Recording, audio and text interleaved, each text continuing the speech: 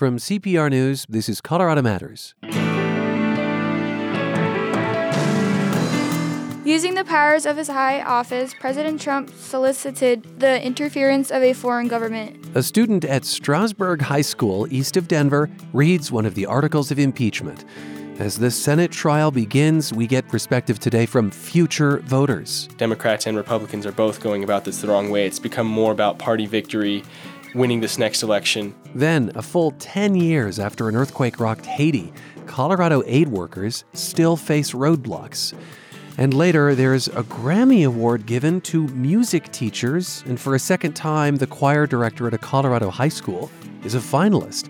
His philosophy? Create an environment where kids can be vulnerable. We create the sound from within ourselves, and as soon as that sound leaves our bodies, it's subject to judgment and criticism. This is Colorado Matters from CPR News. I'm Ryan Warner. It's day one of the Senate impeachment trial. The House says President Trump abused his power and obstructed justice. Resolved that Donald J. Trump, President of the United States, is impeached for high crimes and misdemeanors, and that the following articles of impeachment be exhibited to the United States Senate. We've heard plenty from the adults in the room. Now, something different. Using the powers of his high office, President Trump solicited the interference of a foreign government. In all of this, President Trump abused the powers of the presidency by ignoring and injuring national security. The House of Representatives has engaged in an impeachment inquiry focused on President Trump's corrupt solicitation of the government of Ukraine. President Trump has acted in a manner contrary to his trust as president. You've been hearing sophomore Maddie Kechter and seniors Braulio Moreno, Jonah Lang, and Bryant Redd. They all attend Strasburg High School, about 45 minutes east of Denver. And my colleague Andrea Dukakis dropped in one day after school. Hi, Andrea. Hi, Ryan. And what brought you to Strasburg in particular? Well, for one, the kids have a really engaged U.S. history and government teacher, Cliff Smith. He's worked in Republican politics in the past, and we've interviewed kids from the school before and have been really impressed by their engagement, not just their teachers. Strasburg is a rural community, but it's also on the edge of a major metropolitan area, so the viewpoints and experiences are diverse. And along with the kids you just heard reading, we also had seniors Cody Wilson and Ellie Grow with us, and we all piled into this small conference room attached to the school library. We heard the students there reading from parts of the articles of impeachment. What did you want to find out, Andrea? Well, these kids had actually already read through the articles in class, and they've actually compared this impeachment to the two others in U.S. history, former Presidents Andrew Johnson and, of course, more recently, Bill Clinton. We thought having them read aloud would get their thoughts flowing, and then I asked them what came to mind. Here's Cody Wilson. He's 18, and he plans to cast his first vote in a presidential election this November for President Trump. Reading the charges kind of reinforces how strict the process is, and I think that the charges are weaker than any we've seen in an impeachment before. I think that there's a good case to be made that the president shouldn't be doing some or saying some of the things that he did say on that phone call, but I think that to state that it's impeachable sets a dangerous precedent for the future. Even the fact that you're going to look into every phone call a president makes with a foreign dignitary, it doesn't set a good precedence for the relation between the executive and the legislative branches. The group turned out to be about half for Trump and then half supported the idea of a Democratic president in 2020. I asked if anyone thinks Trump should be removed from office. You'll hear Ellie Grow, 17, first, and then 18-year-old Bryant Redd. They're looking for reasons as an excuse to get him out of office because they just don't like him as a president. I kind of tend to disagree with the others a little bit more. It wasn't just the phone call. Like, the phone call, I think, kind of sparked the impeachment inquiry and investigations. But I think that the information that they found and the plans that Trump, the alleged plans that he had made to getting that announcement to be made as far as the Ukrainian leader, Zelensky, saying that he was investigating Joe Biden's son. So I think that that could be a huge detriment to Joe Biden if he is elected the Democratic nominee. That being said, I think that Democrats and Republicans are both going about this the wrong way. It's become more about party victory and what can we do to hurt the other party. Do you see the actions as a danger to national security? I would say obstruction of justice If he was subpoenaed, Trump would have used executive privilege, I guess he said, to stop him, as well as in other cases withholding documents and telling other White House officials to stand down and to not say anything. So I think that could be a threat to the national security because, if you really don't have anything to hide, you'd be all for it. I think truth is what trust is built off of, and I think we need to really be able to trust our government when they're making our laws, when they're governing our lands. I think that that's really important. It's amazing how well they know the players in this. You talked with the kids about the Democrats' decision early on to move forward with an impeachment inquiry and whether these young people saw the Democrats as having any moral obligation to proceed, that this isn't politics, that they feel that they must do this. Right. I asked the kids whether the Democrats had a responsibility to move forward if they thought the president had done wrong. You'll hear Maddie Kechter, who's 15, then seniors Cody Wilson and Bryant Redd. If a Democrat believes that there is something going on, then I think they should investigate that. Cody? I think just from a good of the country standpoint, if you think that the president truthfully did something wrong and that there is a crime there underlying all of it, then as a Democrat, they had a responsibility when it was in the House to wait for the legal force of their subpoenas to come in, for the subpoenas to go through the courts, and then to force testimony from certain people who had first-hand information of the phone call and Trump's mindset going into that. I think they had a responsibility to wait to do a more in-depth investigation to thoroughly convince both the people and possibly even the other side of the aisle that there was a crime underlying it instead of rushing the process to get it done by now. When you see something as being morally wrong, I think it is your obligation to stand up for that and to, speak out. But then the question becomes, to what extent is that useful? Because we're at a spot right now where it's quite obvious that Trump is going to be acquitted in the Senate. You're not going to get a 2/3 majority there to be able to impeach him and kick him out. So this whole thing turns out to being a whole 2-3 months or more of time that we kind of wasted when we could have been using it to do other stuff. So I asked the group, if Congress wasn't spending so much time on the impeachment inquiry, what would you want them to be doing instead? Jonah Lang said lawmakers needed to focus more on foreign relations. He was worried the country had just come to the brink of war with Iran. And he said Congress and the president needed to work together on strategy. Cody Wilson said he wished the government would do more to roll back what he said was federal government overreach. For example, he thinks the EPA has had too much control over environmental regulations. You're listening to Colorado Matters. I'm Ryan Warner, and CPR's Andrea Dukakis joins us. She spent some time with young people at Strasburg High School, just east of Denver, asking them in a government class about the impeachment. Of course, the Senate trial begins today. For the kids in the group who lean Democratic, Andrea, did they tell you who they like as a presidential candidate? They said they're going to watch for a while and then decide. But Senior Braulio Moreno made a not-so-subtle reference to President Trump when he said he knows what kind of candidate he doesn't like. One that's not as loudmouth as he is. Because, the tweets. And then what kind of hit me hard was build a wall. Because since I'm Mexican, I feel like it was unnecessary because we're not bad people. Most of my people are just trying to find jobs. And I understand there has to be control on how many people can come to the U.S. and how many people cannot. But when you say build a wall, it kind of hits us. So I felt like it wasn't necessary to say that. I asked them about their families, how, like Braulio, their backgrounds affect what they believe. A few describe being raised in sort of bi-political families. Here's seniors Ellie Groh and Jonah Lang. My parents were raised in different party households, so when they got married, they just agreed not to talk about politics because they had different ideas. And then raising us, they did not talk about politics at all because they wanted us to have our own views on it, and they didn't want us to think something just because they do. Jonah? So my house it's basically been pretty conservative since the time I was born, but I still feel like I've had room to grow and kind of develop my views on my own, and I'm a Christian, so I find that the Bible mainly has been my source for my political views too, and Can you give me an example? The founding fathers, I'd say, like, revered the Bible too, and just kind of used that to help shape their government. The Bible also talks about the need for territories, and it was intended for us to have countries and have our own governments. Bryant Redd, who plans to vote for a Democrat, and Cody Wilson, who again supports Trump, also talked about how their families affect their beliefs. Kind of a combination, I think, between like kind of what Ellie said and what Jonah said. My parents were raised in opposing parties and stuff, so my dad was raised Republican, my mom was raised more Democrat.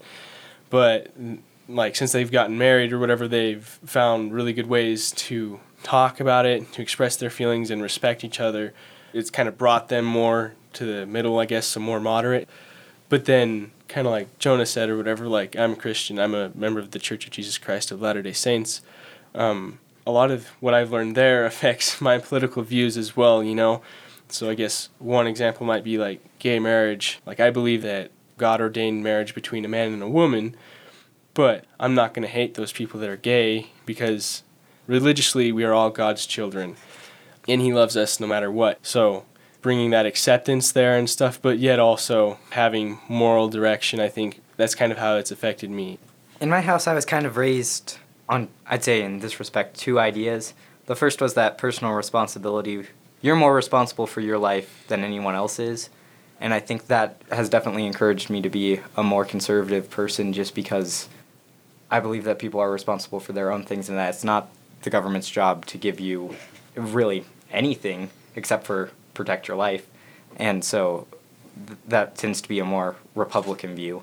And then I was also raised in a very patriotic household, which led to my interest in history, and I'm a great appreciator of the founders, and I think that our Constitution is a great document. And so I think that just the deep rooting and appreciation for our Constitution led me to be a more conservative person.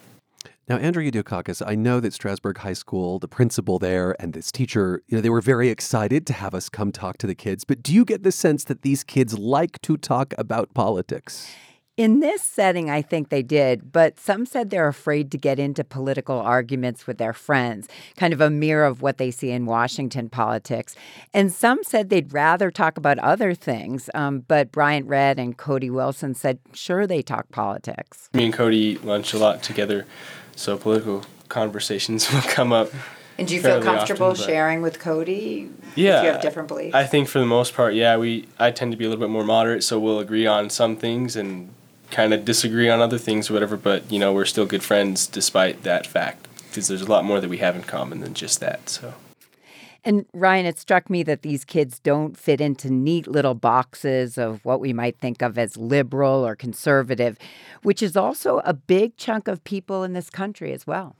Thanks so much, Andrea, for sharing this. Appreciate it. Thank you. CPR's Andrea Dukakis, along with seniors Cody Wilson, Bryant Redd, Braulio Moreno, Ellie Groh, and Jonah Lang.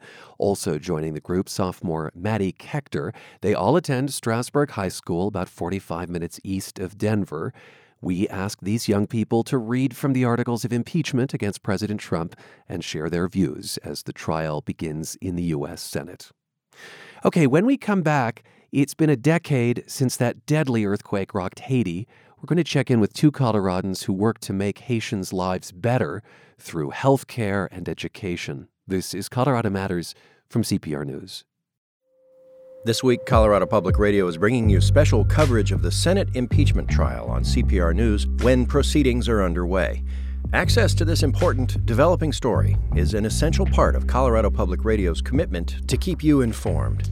During this coverage, we're also making the regular CPR News daily schedule available on HD Radio at 90.1 FM Channel 2 in Denver and online at cpr.org.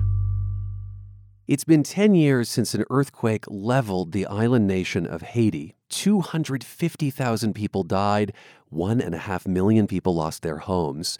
You'd hope things would have gotten better in a decade.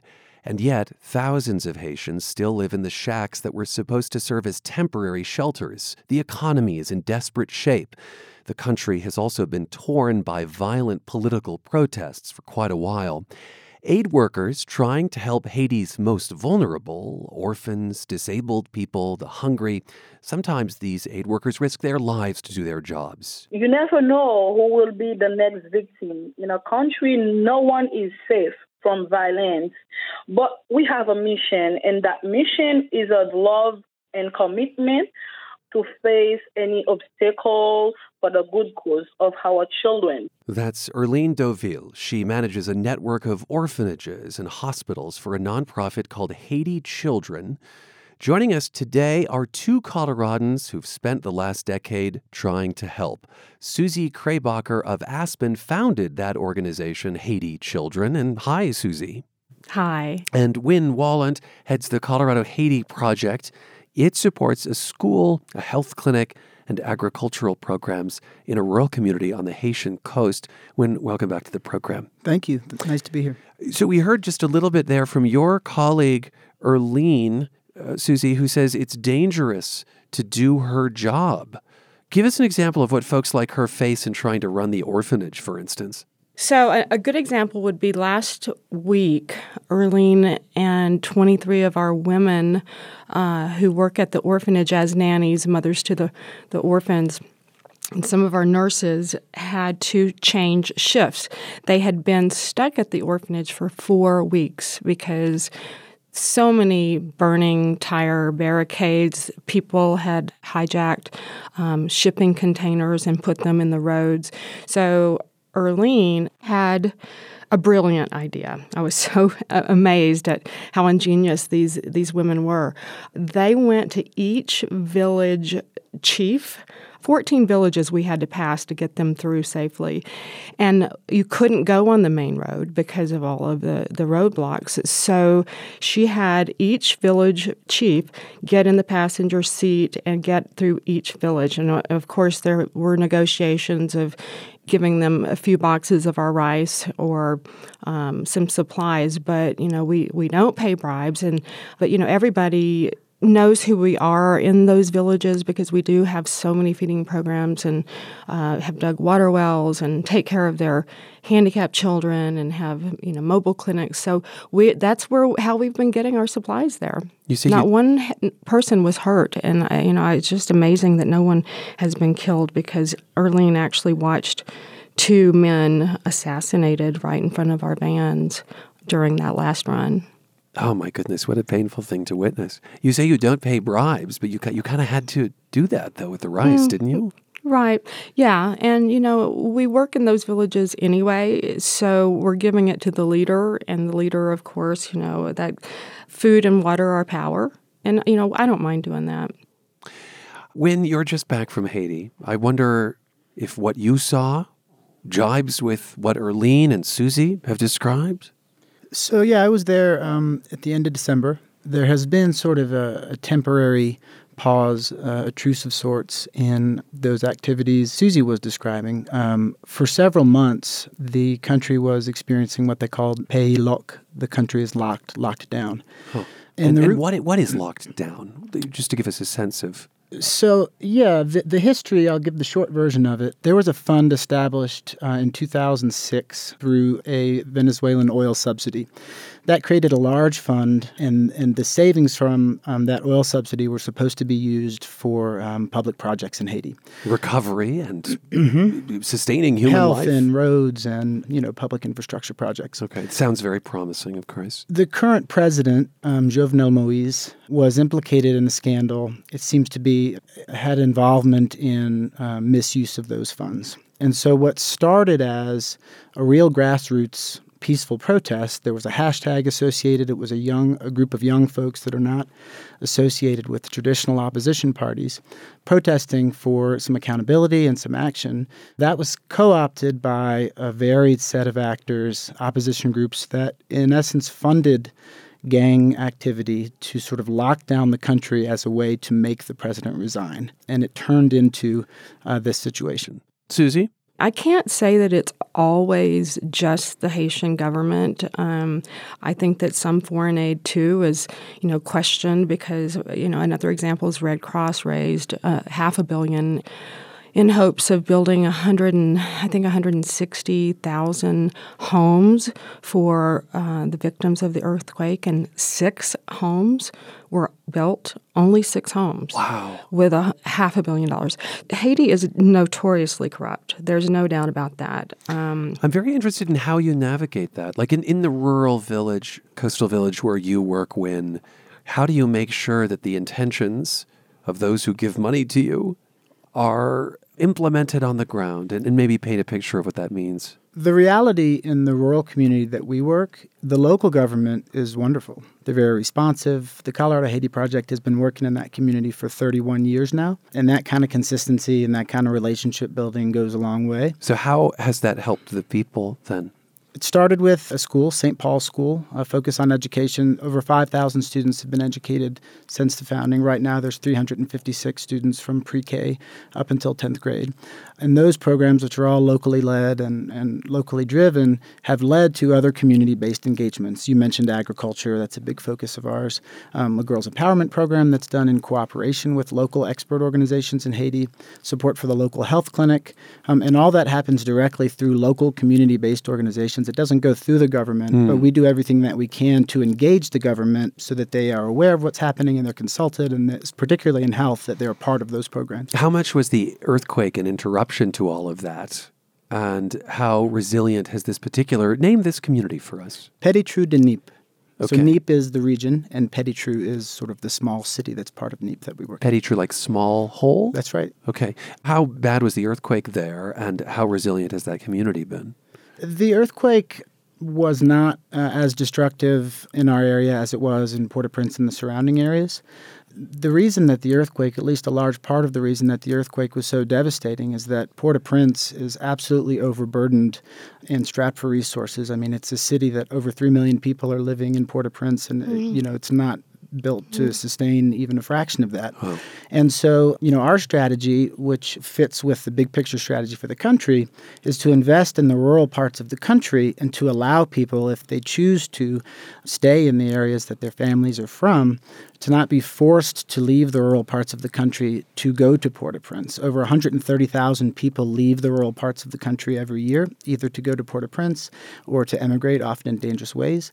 That's not because Port-au-Prince is a picnic. It's because there is a real lack of investment and opportunity in the rural parts of the country.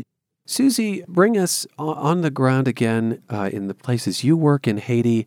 Paint a picture of what the recovery has been like from the quake and how that's affected your work. Yeah, when the earthquake hit, we had 2 orphanages at that time. One in Port-au-Prince, very close to the epicenter, and we had 2 schools, one in Cité Soleil and one in the Tabar area, again, very close to the epicenter, and a hospital that we had just closed for repairs and to put in some ramps. If we had not closed that hospital, 250 patients would have been crushed in the hospital because the earth literally opened up. And when I was driving towards the hospital, or where the hospital used to be, the skyline, there was no hospital, and it was just gone. And every single block was just destroyed around the orphanage. So the orphanage didn't sustain any devastation, but we were looted, and we had a lot of gangs coming in and stealing our equipment. So by the time I got there 5 days later, we had 32 children missing. It took 2 weeks to find those children. I went on CNN and did an international plea. We didn't rebuild the hospital. So many other organizations were coming in. We did slowly rebuild the orphanage and moved all of the children out to Arcaye, which is an hour north of Port-au-Prince. Did you find all the kids, by the way? We found all but one. All but one? All but one. Same with some of our employees. We never found 3 of our employees. 6 of our students never found, but witnesses say that they were crushed in rubble. And yeah, it was like having open heart surgery without anesthesia those days. And so would you say that Haiti Children is back to full strength, Susie, in its work there? Definitely. Okay. We were so fortunate, and we know that we were supernaturally blessed by having as many survivors as we did. I don't see the government of Haiti recovering at all. I think that there are pockets of amazing hope and success that, to me, that's where Haiti will be healed is, in the young people that are coming up in our programs, we absolutely push diplomacy, civic responsibility. Every year. We take 6 of the kids to Washington, D.C., with me, so that when I meet with senators and congressmen about Haiti issues, they're there and they get to ask and answer questions in their own country. They go with me when I meet with the president. They go with me when I meet with our ambassador, the Haitian ambassador. We absolutely hope that the children we're raising will become the future ambassadors, senators, congressmen, and presidents of Haiti. When has there been a mistelling, though, of the Haiti story? Like, I think that there's a lot of pity that you hear when you hear about the plight of Haiti, the plight of Haitians. Is the picture being painted sometimes too one-dimensional? I think so. The common narrative, to the extent that Haitian people are being featured, they're usually as folks who need help or as beneficiaries, rather than focusing also on the Haitian people that are actually doing the work every day. My context for Haiti initially was the earthquake, and I came after the earthquake. And I remember seeing doctors and nurses that had lost their families, had lost their homes, had lost everything that you can imagine, that are coming to work for 18 hours a day, going home to a tent, visiting with who's there, and coming back to work to see this endless line of patients. And unfortunately, those folks are usually left out of the story. And even for stories that are not disaster-related, you're hard-pressed to find a story that doesn't follow Haiti's name with the phrase, the poorest country in the Western Hemisphere. That's factual, but when it follows the name of the country in 95% of the reporting that you find, it comes to define the country. And that's just not accurate. It's also a place of enormous richness, enormous possibility. It's got this singular history. The slaves that became generals overthrew Napoleon's armies and were then blacklisted by the rest of the world because they were a dangerous example to other enslaved people in the world. The history of Haiti is of remarkable folks. And, I would just say, I said this to a friend the other day, can you imagine if every time there was a story about the United States, it followed with the phrase, the nation with the highest incarceration rate in the world? Now, that's factual, but it doesn't define us. It doesn't encapsulate our country. Interesting perspective. And just like we have a nuanced set of challenges and strengths, so does Haiti. And he said, well, what would you like the tagline to be? And I said, I don't want there to be a tagline. It's not A or B. It's A and B. It's the poorest country in the world, and it's defined by incredible richness. There's been disturbing violence, and there's also 99.9% of the people you will ever meet are the most gracious, welcoming, generous folks around. It's a really challenging place to work. It's also a place that you can have enormous impact if you learn the lessons of history and you invest in local people. And if you learn the lessons of even recent history of where aid groups have gone wrong. You've talked about the importance of being so connected to one local community. Susie, I'll give you the last word here. You're headed back. I'm curious how they mark the anniversary of the earthquake in Haiti and what you are most looking forward to in returning. Oh my gosh, I am so looking forward to seeing our staff and children. School's been closed for 3 months, and just last week, all of our schools are open. Was that part of that lockdown? Yeah. Okay. So we've missed 3 months of school, and the kids, they were sad and they were scared. So I'm excited to get back and to show them, okay, this is why we're going to do better. This is why we're going to learn more. This is why we are going to become leaders. And, it's sad. People didn't commemorate the earthquake anniversary in a very big way in Haiti because they've moved on. We're sad about it. Hundreds of thousands of people disappeared and were buried in a mass grave, and I have to, every day I go to work down there, I pass the memorial. And when the earthquake first hit, it was, covered with flowers and beautiful crosses. And now it's, most of the crosses have fallen and it's covered in rocks and shrubs. And people they've moved on. In a way, religious. It makes me think that, being able to take that moment of commemoration, that can be a luxury. Especially if there have been so many difficulties that have followed. I want to thank you both for sharing your perspectives on Haiti with us. I really appreciate it. Oh, thank you so much. Thank you. Susie Kraybacher and Win Wallant are two Coloradans doing aid work in Haiti. 10 years ago, the island nation was rocked by a deadly 7.0 earthquake.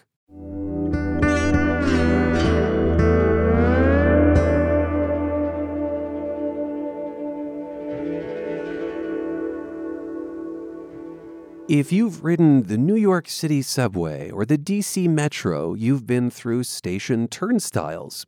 In Denver, if you're dishonest, you can just board without paying. And we've gotten questions about this through Colorado Wonders. Well, CPR's transportation reporter Nathaniel Miner explains why things are set up this way and why they are not likely to change. It's a sunny weekday morning. Rush hour is winding down, and two uniformed officers step on a train heading to downtown Denver. How's it going, RTD Transit Police? We are checking fare today. You have your fare out for us, please? They walk through the train as passengers pull out their ticket. All right, 3-hour pass. That's within compliance, so thank you so much. Most everyone on this train has paid. One woman, though, didn't validate her ticket. So Officer Steve Martignano gives her a written warning. Just in the future, can you please make sure you go ahead and validate those? Scenes like this play out every day across RTD's sprawling rail network.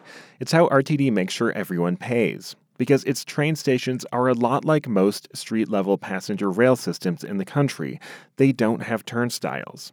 And we got a number of questions via Colorado Wonders about that.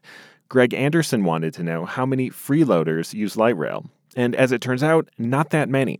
Only about 2% haven't paid. That figure is even lower on commuter rail lines like the A line to the airport. Because we have a security officer on every commuter rail train. In 2018, nearly 9 million fares were checked across both systems. Fewer than 50,000 people didn't pay. Bonnie Keene wrote to Colorado Wonders to say she thinks RTD's revenue problems might be solved if every rider paid their fares. So is that true? Well, in 2018, RTD estimates it lost about $850,000 in uncollected fares on its rail systems. That's a tiny fraction of the nearly $1 billion in revenue RTD took in that year.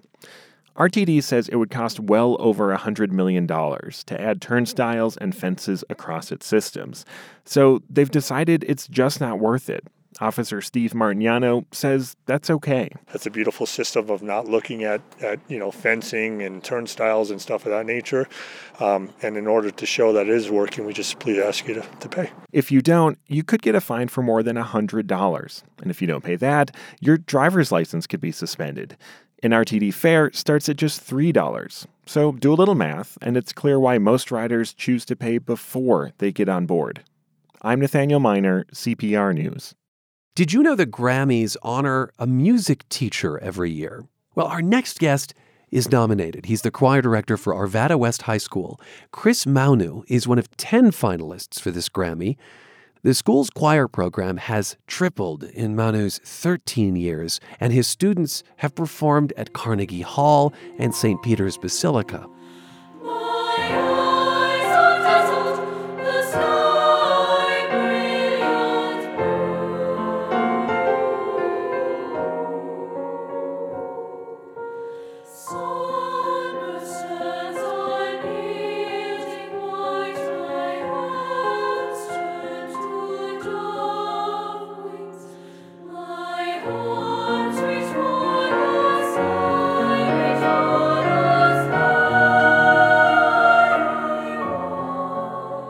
This is one of Arvada West's choirs in the CPR Performance Studio in 2018.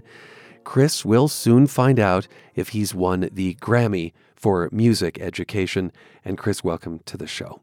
Great to be here. Thanks for having me. Congratulations. It's an honor just to be nominated, right? Isn't that what they say? It really is. That's what they all say. Do you feel that? Of course I do. Okay. Yeah. There were 3,300 initial nominations. Wow. And to be mentioned in the top 10 is really special. Now, this is the second time you've been nominated. A couple of years ago, it came my way, yes. Okay, so I'm rooting for you. I'm not supposed to take positions usually on stories, but I'm just plain rooting for you. Thank you. Appreciate that. You grew up in a small town in South Dakota. You say it wasn't the best environment for an aspiring singer and music teacher. So how did you know that that's what you wanted to do? Well, yeah, like you said, small town, I think that's typical in a lot of places, actually, where you have to play sports to be a part of the cool crowd. And so I did participate in choir and band all the way through school, but becoming a music major just really wasn't even on my radar as a possible career direction. When did it show up? Well, I chose something practical. I was a business major in college. And very sensible. Thank you to my mother. She was with me on registration day. That was back in the day in the late 90s where you still had to, sign up. Show up. With a pencil or a pen and not online yet. But anyway, she made me join the Y'all Come and Sing non-auditioned large college choir. And so I was like, okay, I'll at least do that. Keep something of a foot in it. Yeah, since I've loved to sing, okay, fine, I'll do that. But did you wind up getting the business degree? I didn't. I had spent that fall semester just getting involved in that choir program, and that was the first time in my life I had been around so many people who were just unapologetically enthusiastic about singing and about music. And it was at that point in my life where I finally let myself believe, like, okay, this is what I'm really passionate about. And so I visited the dean of the School of Music right away, second semester, and he allowed me to audition mid-year, and I became a music major and never turned back. Arvada is not a small town, but I wonder if you see your role today as being the encourager you didn't have in South Dakota. Well, that's a big part of my teaching philosophy, is especially for young boys. There's that stereotype that even in a larger school, that it's not the coolest thing to do. And so I'm really proud. I think I had about 20 guys in the choir program when I started, and now we have over 100. How do you think you've done that? Like, is it what you say? Is it that the reputation itself becomes its own draw, kind of becomes its own magnet? Yeah, I think it's both of those things. The choir program is really excellent, and I think it's one of the things that Arvada West High School is known for at this point. And so I think people view it as a safer endeavor just because there's a lot of kids in it, and it's really good. But also I feel like I can relate to all types of kids, because since I did play sports and all that stuff in high school, I can talk football with the men's choir or whatever. So you did wind up doing sports in high school. Yeah, that was just inevitable where you were in South Dakota. Okay. In 2005, you moved to Colorado, and not too long after, you start working at Arvada West High School. And what keeps you in place for 13 years? I mean, I have to think that you've seen tons of teacher turnover in that time. Yeah, we did something recently at one of our staff meetings, like raise your hand if you've been here for 5 years or 10 years. And I think I'm one of the veterans in that building. So yeah, there is a lot of teacher turnover, but it's the students. They bring me back year after year. They enter my classroom every day just so passionate, so willing to learn, so bought into my vision and what I see a choir classroom to be like. They're just incredible. And I really think of this honor as, a celebration of my students' fine work, because teachers are nothing without amazing students. The honor we're talking about is to Chris Maunu of Arvada West High School. He's a finalist for a Music Education Grammy. He is the director of that school's choir program. I think it's time to just hear from the kids again, shall we? Why don't we hear Claude Debussy's Noël des enfants qui n'ont plus de maison, Christmas Carol for Homeless Children, performed by your students. It's all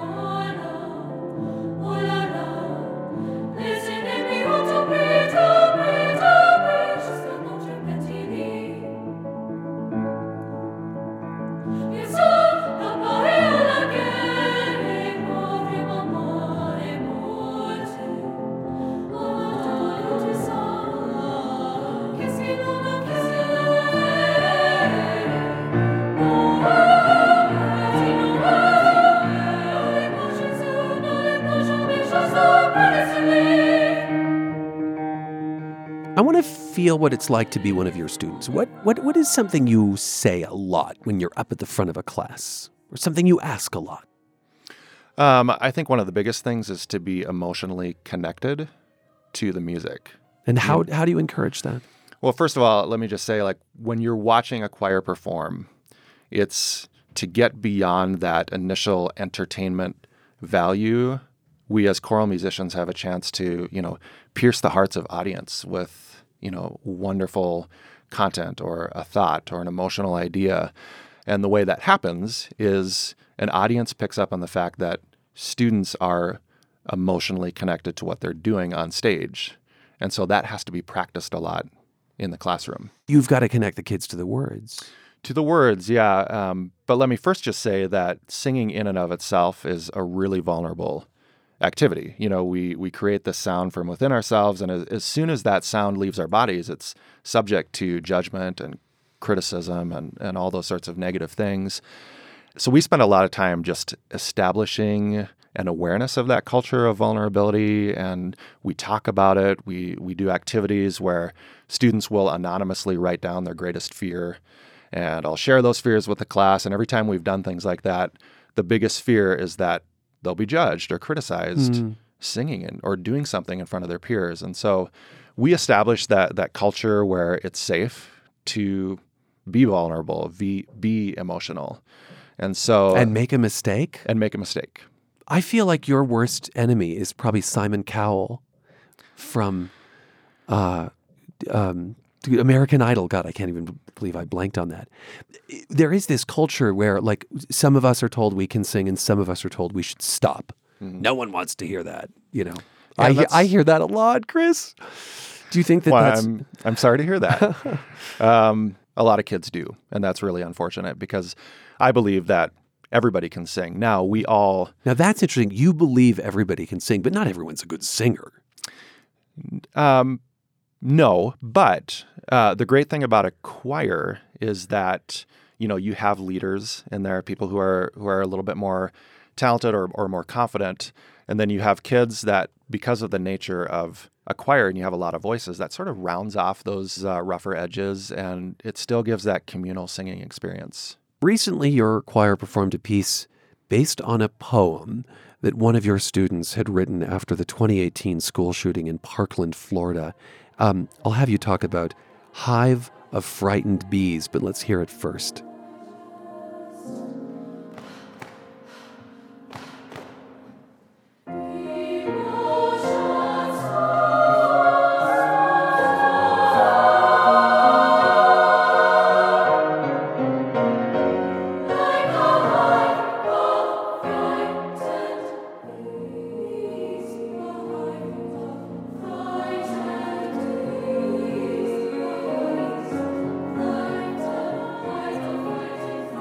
How did this piece come together? So it was about 2 or 3 days after the Parkland shooting, and there was a threat written on one of the walls of our school bathrooms. The threat was that someone is going to shoot up our school.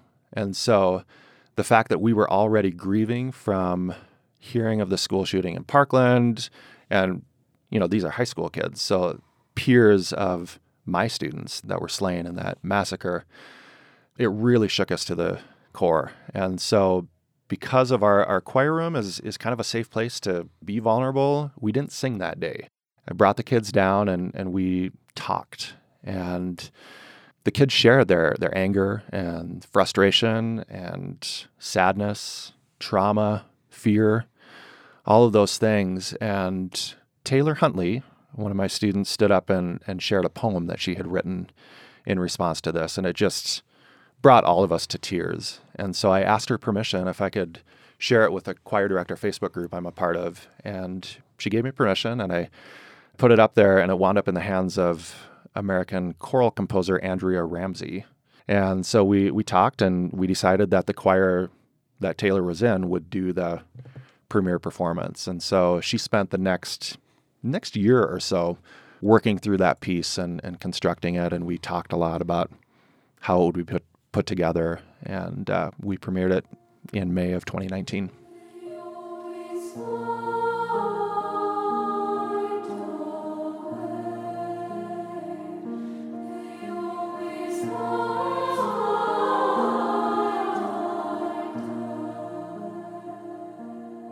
This idea, a hive of frightened bees.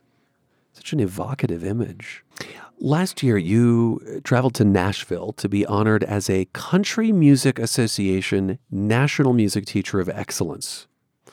I understand that was quite a thrill for you. Can you tell us about that night? Yeah, very similar to what the Grammys do. CMA does a lot of wonderful work for music education, jump-starting music programs in less fortunate schools and so forth.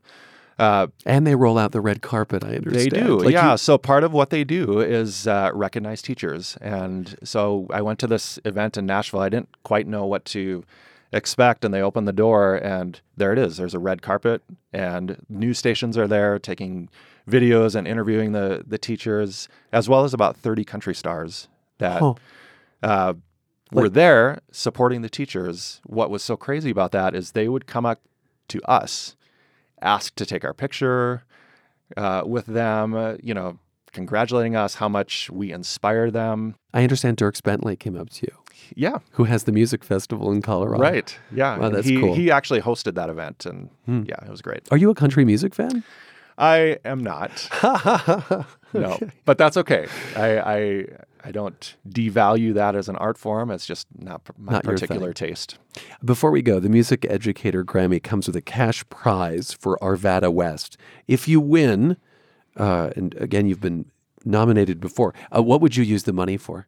Well, for the school, we have a scholarship fund set up that's for current students who are not financially able to pay for things like concert attire or go on trips with the choir. And I think I would put that money toward that. Wow, very nice. Chris, nice to talk to you. Thanks so much. Thank you very much.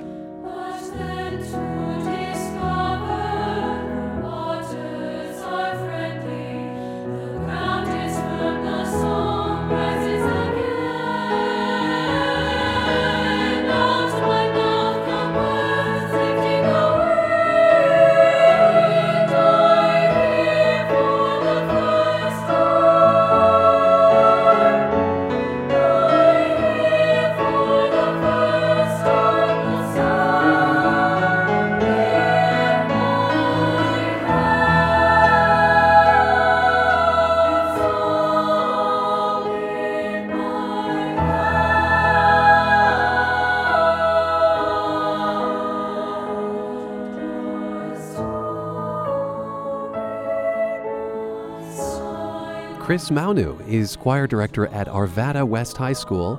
He's one of 10 finalists for the Grammys Music Educator Award.